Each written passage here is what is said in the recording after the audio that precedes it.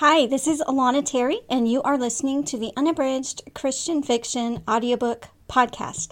I'm really glad you joined us for Season 4. We are streaming daily chapters from full-length Christian fiction audiobooks just for you. And the sponsor for this season of the Unabridged Podcast is Blessing on the Run, which is also the audiobook you're going to listen to. So if you would like to listen to the entire audiobook at once, you can go to alanaterry.com/blessing to get your free audiobook copy, or you can tune in right now for today's chapter of Blessing on the Run. Chapter 3. There isn't a college student, exchange student, or single bachelor or bachelorette from my parents' church who wasn't invited here tonight. Whole bunch of strays and loners, plus whatever family managed to make it. Mom and Dad's house is modest by Medford standards, but they've squeezed 30 or 40 or more people here for Mom's famous Christmas Eve dinner. Mom's been giving me the questioning eye all night. I swear she knows about the baby. Maybe she'll find a way to mention it to Dad, warm him up to the idea of becoming a grandpa again. No matter how he reacts, it won't be as hard as when I got pregnant with Tyson. Of course, my relationship with my parents at that point in my life was strained at best. I can't say that I'm proud of it, but when you've got a past as convoluted and difficult as mine, you can understand how sometimes people end up with criminal records. Not that I made all the right decisions. I'm not trying to give you a bunch of excuses, but some folks make things so clear-cut, so black and white.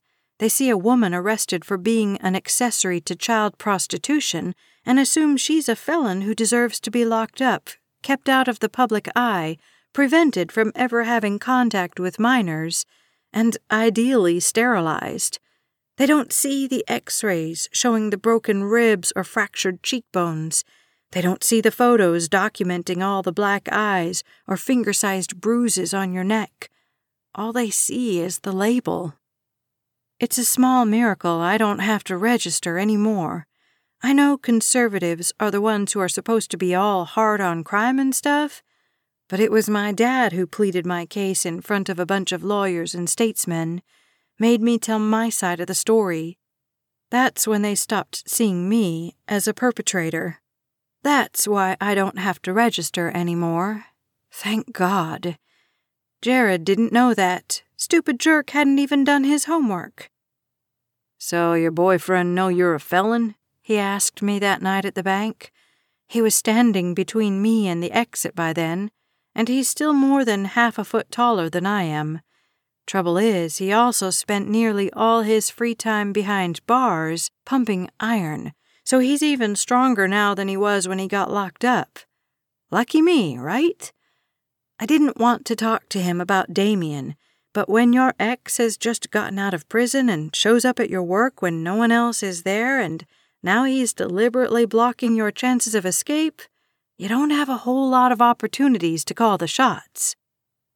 I have no idea how he found out about Damien, but that doesn't matter. It's simple for someone like him, just like discovering where I worked, knowing my schedule so he could be there the one night a week I was on closing. "What's he look like?" Jared asked. "He dark and handsome like me? Big hunk?" He stepped closer, and I remember worrying that I was going to be late picking up my son.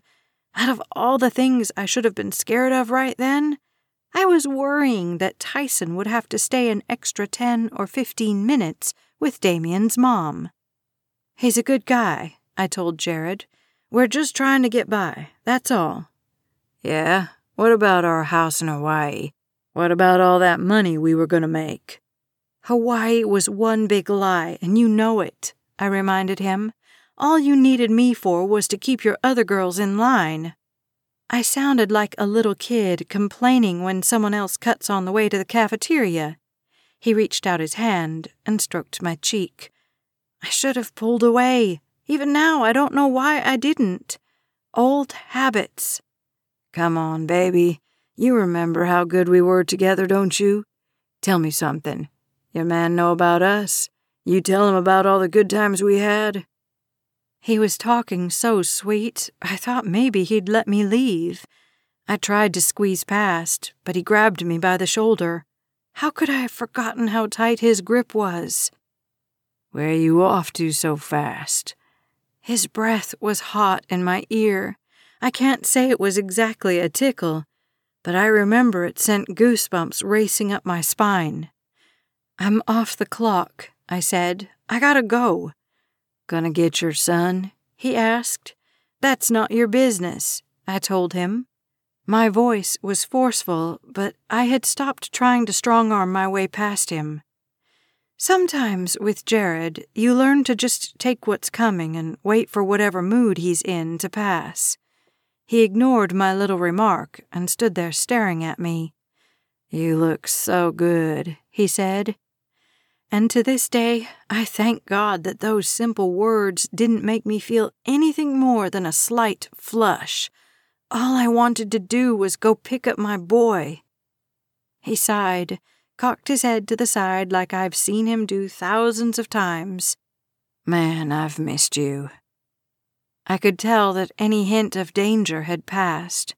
Funny how after so many years, I could still read the signs that well. "I've got to go." I brushed by him, and he didn't stop me. "I'll see you around." "Yeah," he said, so cocky and confident I could see the grin on his face without having to turn to look at him. "See you around." He spoke the words in a snarl that made my pulse race and my hands start sweating, so that by the time I pulled up in front of Damien's mom's house, I was still shaking. Chapter 4. "How's my baby?" Dad booms as he wraps me up in a hug. For a split second, I'm afraid that Damien's told him about the pregnancy, and that's what he's talking about. But then Dad kisses me on the cheek, calls me his little girl, and I understand. I'm the baby, just like I always will be in Dad's mind, even though I'm a mother well into my 30s and got pregnant for the first time over 2 decades ago. As far as Dad's concerned, I'll always be the scared little girl he met so many years ago. I'll never forget the day CPS brought me over to my new home. I was all of 12 and a half, but was already pregnant with Jared's baby. And there were Carl and Sandy looking so tickled to have me join their little picture-perfect family. Dad and I hit it off right away, which goes completely against everything you'd expect. I mean, if you'd read even the first page or two of my CPS file, you'd understand why I had every reason to mistrust men, especially older authority figures. Sandy was, well, you'd have to meet her for yourself. She's like a tsunami of compassion, and for some people, that's exactly what they need. But others like me end up with this feeling like they're going to drown. It wasn't that my foster mother and I didn't get along. Sure, we had our ups and downs, but for the most part, we were fine together. But it was Dad I connected with first, Dad I bonded with the strongest, which is why I don't want him to find out about Jared. I saw him twice after that first time at the bank. Looking back, I was stupid not to call the cops right away. And even once I got free from him that night, that should have been the first thing I did, not speeding over to pick up my son and hold him so close. Couple days passed, and I was foolish enough to hope that I'd seen the last of Jared. Should have known better, but some truths are too difficult to accept right away. Your brain needs time to warm up to reality, know what I mean? He called me a few days later. Don't ask me how he got the number to my cell. When you're someone like Jared, you figure out how to do those things. I swear that man has connections all up and down the East Coast, and he uses most of them for things far more villainous than pestering an old girlfriend.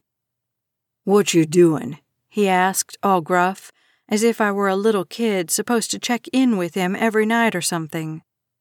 "That you, Jared?" I asked, thankful that Damien was working late.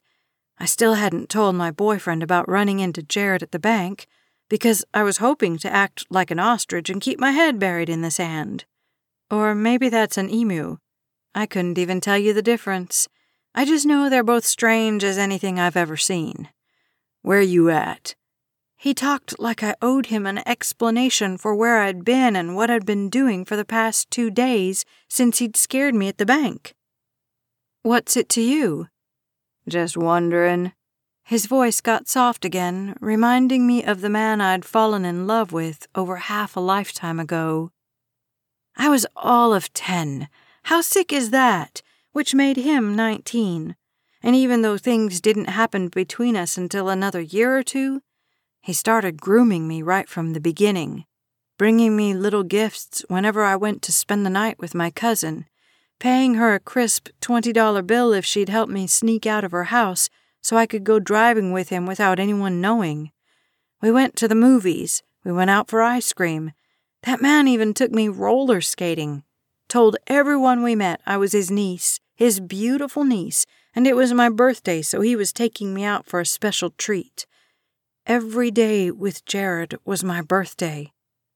And the presents, everything ranging from pieces of jewelry that he told me cost several $100s to little stuffed Hello Kitty animals because I was so young, I still liked junk like that. By the time I hit 6th grade, things escalated quickly. School was hard for me, always had been, but junior high was especially brutal. A lot of it had to do with the social cliques. We were really segregated. I'm not talking just race either, although I'm sure that was part of it. And since I've got dark skin, most of the white folks thought I was tough or stuck up. But the black kids weren't all that accepting either, as if my few years bouncing around to different foster families from all kinds of different ethnicities kept me from being all black. But even worse than the race issues were just the dumb social circles. Who had the new Adidas shoes and who didn't? Who had a JanSport backpack and who bought generic? I'd been in the system a couple years by then. This was still a little before I moved in with Carl and Sandy, who eventually adopted me. But none of my other foster families cared about the difference between a $15 pair of shoes and a $70 pair of shoes. So you can guess what I showed up to school wearing. Same thing with winter coats, brand-name jeans, you name it. I still remember how badly I wanted a Calvin Klein t-shirt. I mean, you'd think something like that was so minor, especially since it was literally just a t-shirt, not even one of those cute little cropped tees or junk like that. But there was something in me that wanted to be all preppy, to fit in with the cool crowd, and those kids all had Calvin Klein shirts, which, as I recall, were the only kinds of t-shirts that could be worn tucked into your jeans without you looking like a nerd or cowboy wannabe. When I mentioned it to Jared in passing, he took me to the mall that same night. My foster family at the time thought I was staying over with my step-cousin, and he bought me my Calvin Klein shirt and then dropped $300 on me at Wet Seal. I don't know if you're familiar with that store, but it's where anybody with any sort of social ambition at my junior high shopped. He picked the clothes and had me try them on and show him. I still have no idea why the worker there didn't find it odd for a 20-year-old man to be dressing up a preteen in miniskirts and crop tops. Maybe she did think it was strange, but was more interested in her 15% commission than any sense of social responsibility. Or who knows, maybe she actually bought into his line about being my uncle, taking me shopping for my birthday. Things changed for me immediately with my new wardrobe, and then Jared started picking me up in his car after school. He had this classic T-Bird, bright, shiny blue, and he'd pull up with the windows down and the stereo blaring, and then wait for me to come down the front steps with my friends. Sometimes when I got close enough, he'd wink and snap his fingers and say, "What's up?" I turned into a little puddle of giggling hormones, and so did my girlfriends, who all envied me. Can you imagine how cool you feel when you start the year as the nobody at your school, and then have someone like Jared show up every afternoon to drive you home? We spent even more time together that summer because my foster parents at the time both worked, and we lived close enough to Jared's niece they let me ride my bike there. I seriously could go weeks without actually seeing my step-cousin, but I was with Jared every single afternoon. I'll just leave it up to your imagination to guess what happened next. By the time I moved in with Carl and Sandy, I was more than halfway through a pregnancy that I ended up keeping a secret from everybody. And still have. Literally. Jared himself doesn't even know the full truth. You'd think I'd look back and despise myself for falling so hard for him, but there's part of me, I hate to even admit it, that's how dumb it sounds, that wishes we could go back to those days. Jared, me, sneaking around because we were completely in love, or at least I know I was, and he told me he was, so what reason did I have to doubt? The stupid thing is that even knowing what I know now, even with all the warning signs, the restraining orders, the run-ins with the law, everything, if I were that little girl again today, I know I'd fall for him just as hard, make all the same mistakes I did back then. Which is why I'm so scared now that he's out of prison and is trying to maneuver his way back into my life. Have some more of the ham, sweetie pie, Mom tells me. I'm busy trying to keep track of my son, who's already spilled punch on some pinch-faced lady's lap, stained Mom's tablecloth trying to double-dip the chips into the nacho cheese, and has probably filled himself with 1,000 calories or more of brownies and cookies before he even thought of touching his dinner. Meanwhile, Dad and Damien have been deep in discussion, which I hope is good news. Dad's never thought too highly of my boyfriend, even though Damien's been working steady at the pizza place for nearly a year now and has never once treated me wrong. He's not a thing like Jared. I forget if it was when I was in 8th or 9th grade when I first saw Jared's anger issues. It wasn't directed at me, or I might have been smart enough to run away. No, who am I kidding? He had me at, "What's up?" How pathetic is that? Anyway, it was his niece, my step-cousin, who got on the wrong end of his temper. I honestly don't remember what the big deal was.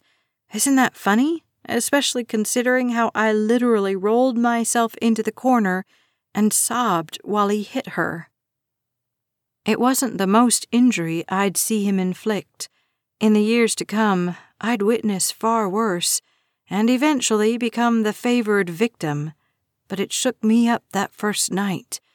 And what did he do when he finished with my cousin and saw me crying in that scared little ball of nerves and trauma? What did he do to the little foster girl he'd frightened so badly? Held me against his chest, wiped my tears dry, and promised he'd never yell at me like that, as long as I never, ever thought of leaving him. That was our bargain, and I kept up my side of it for decades longer than I should have.